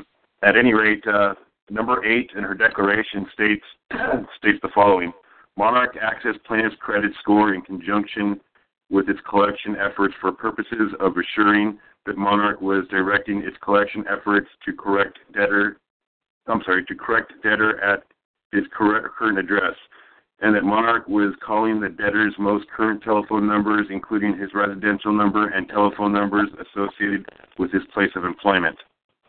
I didn't know that they've ever called me. I've never received a call from them, but they're saying they did this. Well, that's probably boilerplate language. Okay. Stop and think about what I just said. Boilerplate language. Oh, they've got the same old declarations. They just put names and amounts in to try and screw people. It's got nothing to do with really factual information, does it? No, I never received anything by mail. They said they sent me things by mail. I've actually sent them a notice of dispute prior to anything happening, and they never even responded to that. So I don't know how she's able to say all these things. Right. Okay. Well, they're going to file now. Just because they emailed you a motion for summary judgment doesn't necessarily mean they're filing it with the court. Have you looked at Pacer? Yes, I have, and they have filed it. Okay, they did file it. All right. So they did file it.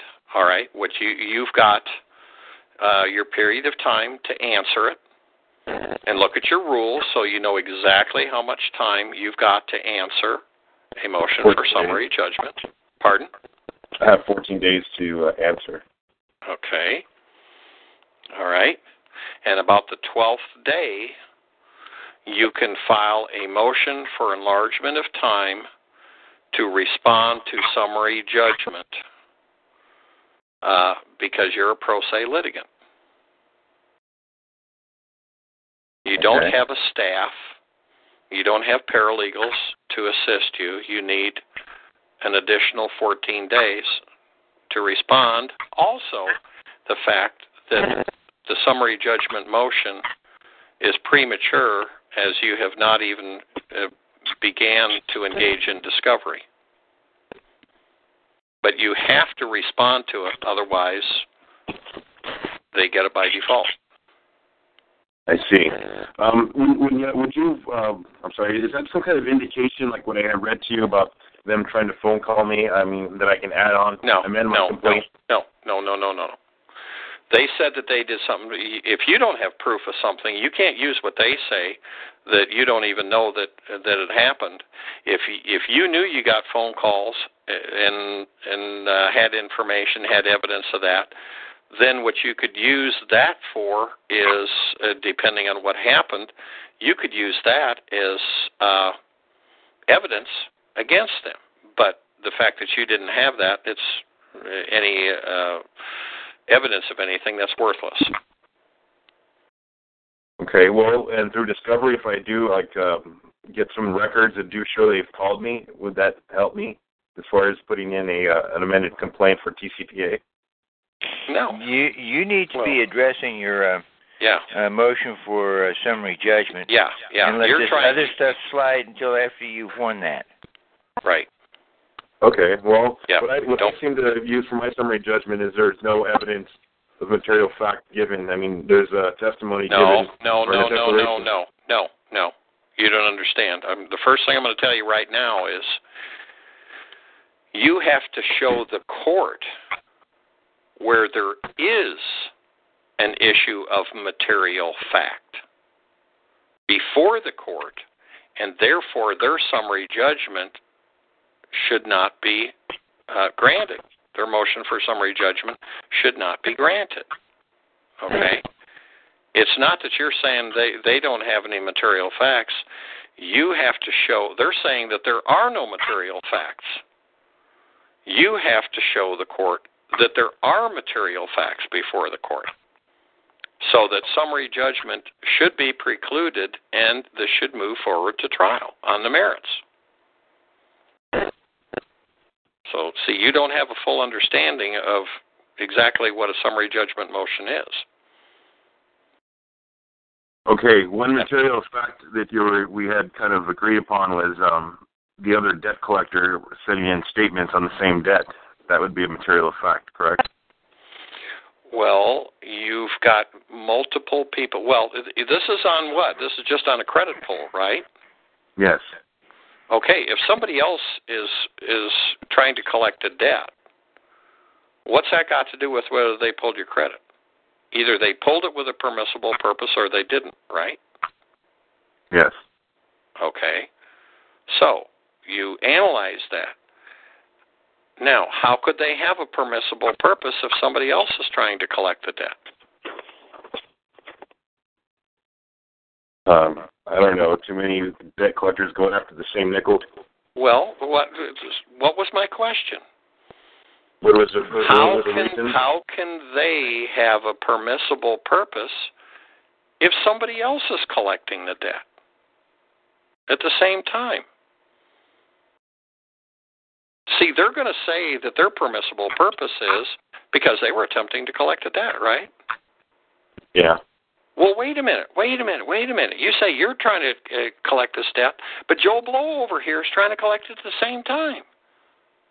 Well, now who really had the authority to collect the debt at the time that you pulled my credit? Isn't there an issue of material fact? Was it Joe Blow that had the authority, or was it you? But we don't know that. We have to get into the discovery and find out the details. Therefore, there should be no summary judgment. I just told you how to argue your summary judgment. Okay.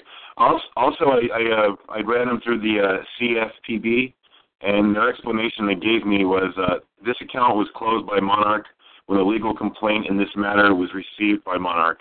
The consumer should contact the creditor directly for further information. So they're saying they have an account, but yet they were collecting on behalf of the U.S. Bank. Or, I don't know. You're just jumping all over the place here. You're just bouncing from one thing to another. You're not staying focused on what you're doing. What you have to deal with is a summary judgment motion. Uh-huh. All right? I just told you how to deal with that. You said that there's two different companies, them and somebody else trying to collect a debt. All right? Well, they can't both have authorization to collect a debt at the same time. Somebody's lying. What I'm thinking is going to happen, Dave, is Monarch's going to say we had it for 1 month and then we gave it back, and then this other company will say, oh, well, no, wait a minute. You're making a whole bunch of assumptions. You have no basis to make them on. You're guessing. Don't do that. And no matter what they say, they've got to prove it's true. See, you're not understanding this process. You're making excuses for them. Oh, well, this is what they're going to do. You don't know what they're going to do. What you have to do is pin their ears to the wall. The way you do that is, like I said, they said, well, we pulled his, we obtained his credit report because we were attempting to collect a debt. Well, really? Okay. Well, how come Joe Blow over here is trying to collect it? Isn't there an issue of material fact to who actually had the authorization to collect the debt and therefore even remotely could have had a permissible purpose to obtain my credit report? Isn't there a question there? Isn't that a material fact? It is, isn't it? Yeah, it is. Okay. I'm just trying to think how the judge is going to view it as. No, you keep worrying about how they're going to view it as. I'm telling you, you have to make the arguments. You have to point out to the court, wait a minute. They're saying that they were trying to collect this debt. But, Your Honor, Joe Blow was trying to collect it at the same time. And we don't know without discovery who actually, really, truly had the authority to collect the debt at that time. Okay, Dave, I got the bare bones on how I'm going to make my argument now. Okay. Because make the difference. But I have one last question. I've already gone through my 36F. Now 26F. Oh, I'm sorry, 26F. And I was going to ask, my 16A1 disclosures usually follows shortly, it's right? It's you're getting your numbers confused. It's 26A1. 26A1 disclosures. Okay. Okay. John's got examples of that, I believe, on the website. He did discovery webinars and stuff, and I believe he had some attendant documents to those. I'm quite sure there is an example. Right, John just said it's all there. There's examples of 26A1 disclosures that you need to make to them. And it's very similar to the 36F, right? No, it's 26F. No, it is not like that at all. It's a very simple. There's 4 things that you have to cover on it. Go into the website, go to the discovery webinars in the Taking Your Money section, and study those and look at the documents. With the webinars, some of the webinars have got documents attached, and he covers the 26A1 disclosures, and gives you instructions on how to do it. You can look and see the format and everything that's right there, so you can see exactly what needs to be done and when you need to do it. Okay. All right. Okay, thank you, David. You've answered all my questions. All right, very good. Okay, let's go back to northern Georgia and see if our pizza driver is rambling down the road instead of at somebody's door. Hey, hello, Dave, North Charles. Georgia. This is Dave. Dave, this is Charles. How are you? Oh, okay. That's okay. Somebody else. We got two North Georgias on here. Oh, okay. Yep. What do you got? All right. Let's see. Where do I begin? Okay.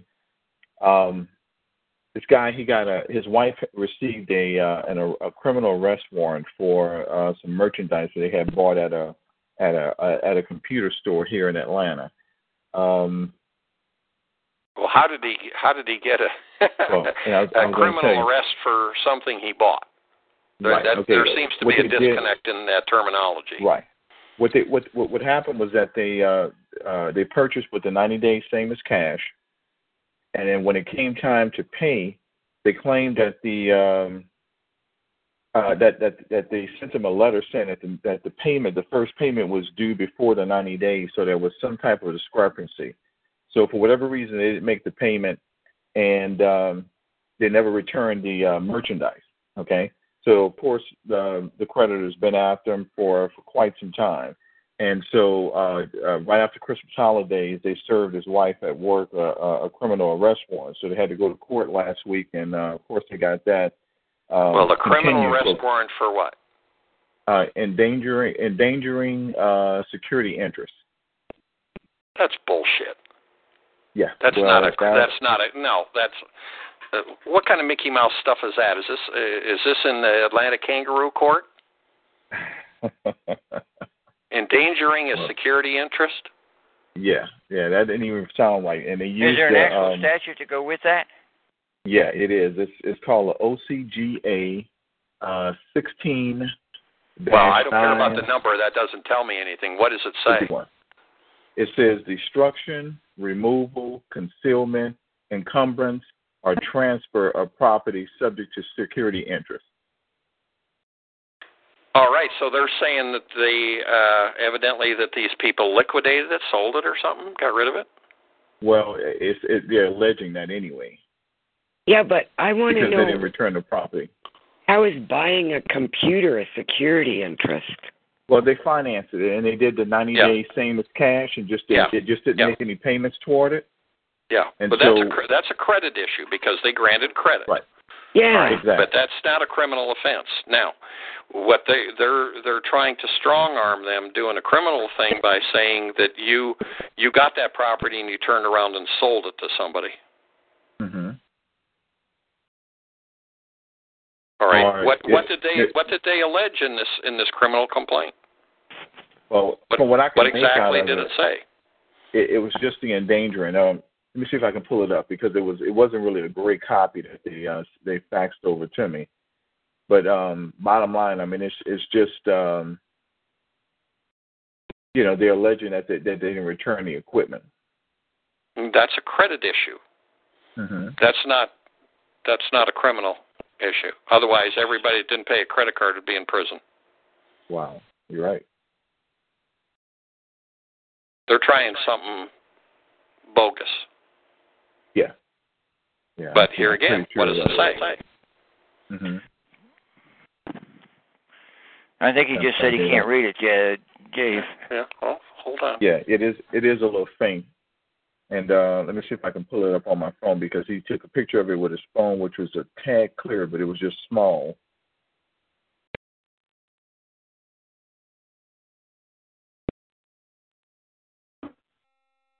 So I guess, the first thing that I would like to do is kind of know what strategies could be used just to, relieve them of the criminal charge. We don't they normally file criminal charges. They're going to have to get a criminal representation. Well, here again, we got a lack of knowledge here. We don't really deal with criminal stuff, but with a lack of knowledge, it makes it almost impossible to do something, but I'd be interested in seeing exactly what's there. But criminal stuff is that's a whole different world. Right. Now, let me say this. One of my associates shared something with me today because he had a somewhat similar situation.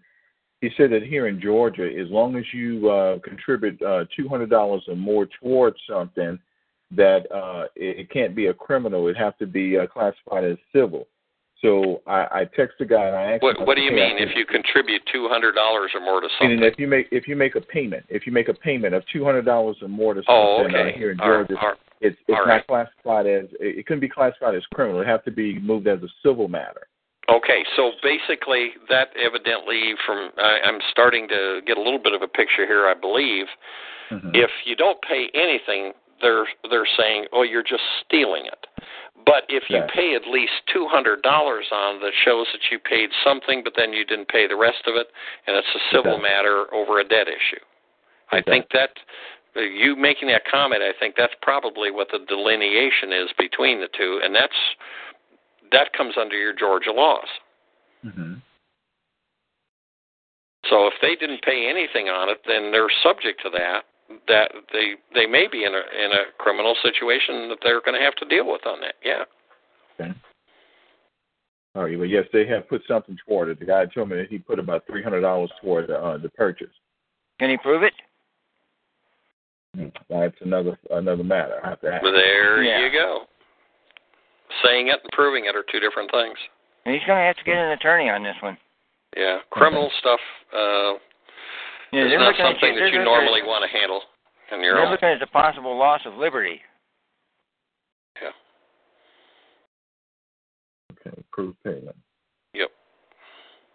Yeah, I don't recommend him trying to handle that himself. I think you better get an attorney. Gotcha. Okay. All right, I'll advise him that.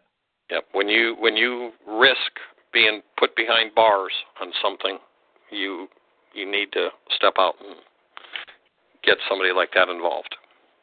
Okay. Okay? All right, good deal. Appreciate you guys. All right, sure. All right, let's see who else we got here. That's the last one we had on the board. We got about 10 minutes of recording time, 8 minutes of recording time left. If somebody else has got a question or a comment tonight, hit *8. That'll put you in the queue. We'll cover your question or comment if we can. If we don't have an answer, we'll try and point you in a direction where you might get some. Let's go down to I have a question for Terry. Well, what do you got, Jeff? What is a permissible purpose for pulling someone's credit? Well, wait a minute. No, we're going to get into a bunch of stuff. We had somebody raise their hand here. So. Oh, okay. Yeah. Let's go to Southeast Florida. Hello. Hello. That's you. Can't you feel the spotlight on you? Isn't it kind of warm? Yeah. A little bit hot.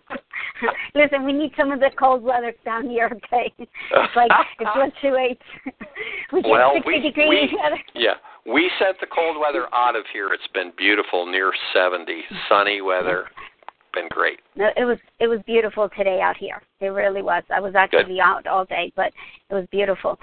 My question actually goes more in line with, I have a client who is purchasing a home, and basically she has a judgment, and I spoke to you guys about this in the past, from Florida unemployment.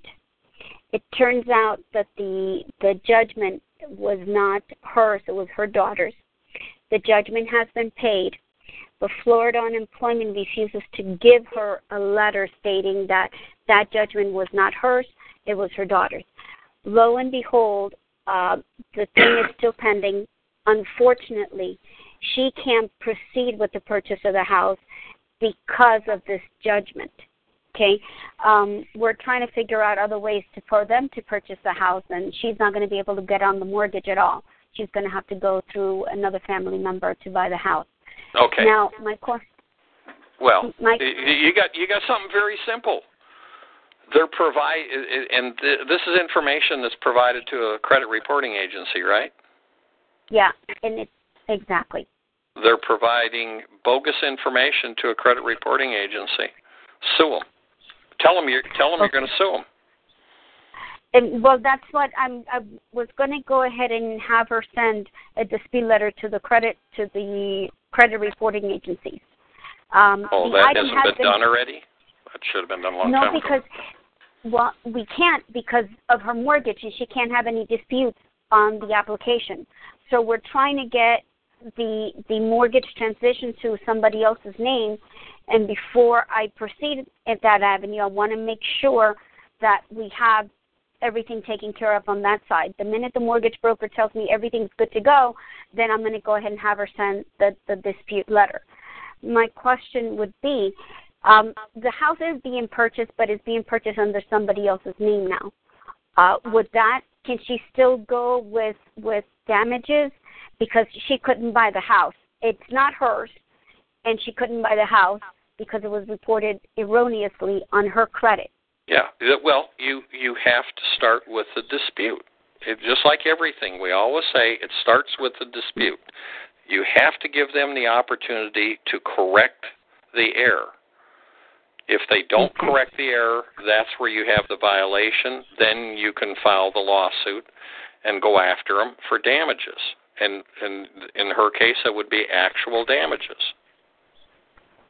But you got to see the thing is, you have to do the dispute now. Otherwise, how can you say that you disputed it and they didn't correct it, and then you didn't get the house as a result when you do the dispute after you tried to buy the house? You didn't give them a chance to correct. The thing is that we had been working with Florida Unemployment for them to get it removed, and they completely, totally refused to give her something in writing that particular judgment doesn't pertain to her. And that's where we have been going back and forth. Yeah, but here again, who's reporting it to the credit reporting agency? It's probably LexisNexis, is it not? I don't know. I don't know who is, because but you go to the credit reporting agency and find out who provided the information. See, LexisNexis is the company that takes most of that stuff from your state, your government entities and stuff, and provides it to the credit reporting agencies. So you need to go to, if it's Experian or whatever, you need to get a hold of them and say, who provided this information? Okay. You got to find out what the source is. Then you go to LexisNexis and you tell them, look, you provided bogus information, incorrect information here. You dispute it, and if you don't clarify it, we're going to sue you. Okay. So what would be the most appropriate way to do it now? Let's say we'll go ahead and do a phone call tomorrow to to the credit reporting agencies to find out who, in fact, reported the information. Where did they get it? Because the credit reporting agencies don't go out to the courts and the state agencies. There's companies that collect that information and are actually paid by the credit reporting agencies to collect that information. And LexisNexis is the most well-known and the largest one that does that. Okay. But you got to find out who it was for sure. Go to the CRA. Okay, who provided this information to you? I want to know. Was it LexisNexis? And then you go to LexisNexis. You dispute it with the CRA, but then you go to LexisNexis and dispute with them and lay the groundwork for suing them. Because they pick up this kind of stuff. They provide erroneous information all the time. It's nothing new. Yeah, well, here I can understand why, because her daughter's name is exactly her name. Her daughter lives with her. So they have all the information is correct except the Social Security number, which it doesn't belong to my client. Whoever is making all this noise here, gotta mute them. Sorry about that. Let's see. I think I got him. Go ahead. Okay. Alrighty. That was my question. Okay. How to proceed with that. I'd make a phone call in the morning to the CRAs and start tracking it down that way. Yeah, Okay. you know, and see, that's the thing. If somebody isn't going to cooperate, well, then get the gun. Okay. You know? Yeah. Well, don't let them do that. What was holding us back was that the mortgage broker said that he could not have any disputes on her credit file. And that is what's holding us up, because if we dispute it, we know we can get it resolved. There were some other disputes that were done, and we had to retract those disputes. So if we have the dispute, we have to retract it. And you just got to figure out what. Yeah, you just got to figure out whether it's you dispute it and you get that stuff done and get it taken care of, and the transaction takes a little while longer, however you want to do it. But that's, you know, based on what you said, that's the way I would do it. No, they've given us only 2 weeks to get it resolved. And find another mortgage company. Huh? Find another mortgage company. The seller is only giving us 2 weeks to get it resolved, not the mortgage company. The mortgage company can give us as much time. The seller wants this deal transacted and done, and they've given us. They've only given us. And they've got the right to put limitations on it. So So do what you got to do. Okay, great. Thanks, guys. Okay, you're welcome. All right, I'm going to go to Gigi Boss here, and that's going to be the last call for tonight. Gigi Boss, good evening. Good evening. Hey, I was on the chat putting all this information up here. All right, I have a issue with someone I've helped with they filed a lawsuit, and I was assisting with some of the settlement part of it, and they wanted them to file a W-9, sign a W-9 with the settlement. So I was wondering, is there anything in the webinar that goes into that? Because I heard Terry say before that. Okay. No, there isn't anything into it other than that. Do you want the check? I mean, try and avoid it if you want to, but if they absolutely insist on it, sign it. I just did a couple of W-8 bins. I use a W-8 BEN form myself for personal reasons, but I did those on these 2 checks that I just got that I'm sitting on to take to the bank tomorrow. Oh, I missed that part. How much was your check? $2,500 and $1,250 just for several phone calls. No litigation. Oh wow, you're getting better and better at that, man. Well, I've had a lot of them. I've got more money. Yeah. I've gotten bigger checks without litigation than I have with, and so far. Wow. But you never know. Is that still the strategy of sending the lawsuit along with the intent to sue letter? Well, I always follow the same process. I send a notice of intent to sue. And the general counsel at the company contacted me, and we resolved issues. The other one, the company contacted a law firm locally here that represents them, and I knew it was a firm that represents them. I'm familiar with them, and the attorney emailed me because we've had correspondence on other things, said that they had received a letter from the company and wanted to know what we could do to settle it, and we did it, and it was boom, boom, boom, tied up in a neat little package, and all done. I got my check. Okay. All right. Well, I'll have them. We'll read over the W-8 bin. Yeah. I don't know all that, but I know I heard Terry say once that she just. I don't know if I think she said she'll tell them, or she just said she'll file a 3949A on them. Yeah. Well, but that's tax advice. We really don't get into tax advice. Right. Okay. Okay. All right, then. Well, good deal. All right. Good one. Have a good week, everybody. You bet. Thank you. You too. All right. Well, Manny had raised his hand, but we're going to wrap things up here tonight. He popped out of there. But we're going to go ahead and wrap things up for tonight. I'd like to thank everybody for joining us. Thank you, Terry, John, Jeff, for joining me again tonight. Again, for all of those people, I'm going to mention it one more time in case somebody came on the call a little bit late. I am selling some of my NCLC books. I have new editions, not to say that there's much difference between the new ones than the old ones. The new ones will have just maybe a little bit of the most recent case law added, but the other books are extremely valuable. I have 4 different sets that I'm going to sell because I don't need 2 sets of the same thing, so it gives me a chance to recoup a little bit of the funds that I put into them. I'm selling Fair Debt Collection 7th edition with the appendices. Normally it's $230, and this is 2 books. It's 2 different books. Normally it's $230. I'll ship it to your door for $146. I've also got Fair Credit Reporting 7th edition, along with the 2011 supplement. That is 2 books as well. Normally it's $210. I'll ship it to your door for $134. Collection Actions, 2nd edition, and that, excuse me, that is stuff that's really good for dealing with the stuff in your state courts and stuff. That is real good material. That's the 2nd edition. It has the 2012 supplement, 2 books. It's normally $190. I'll sell it for $120, delivered to your door.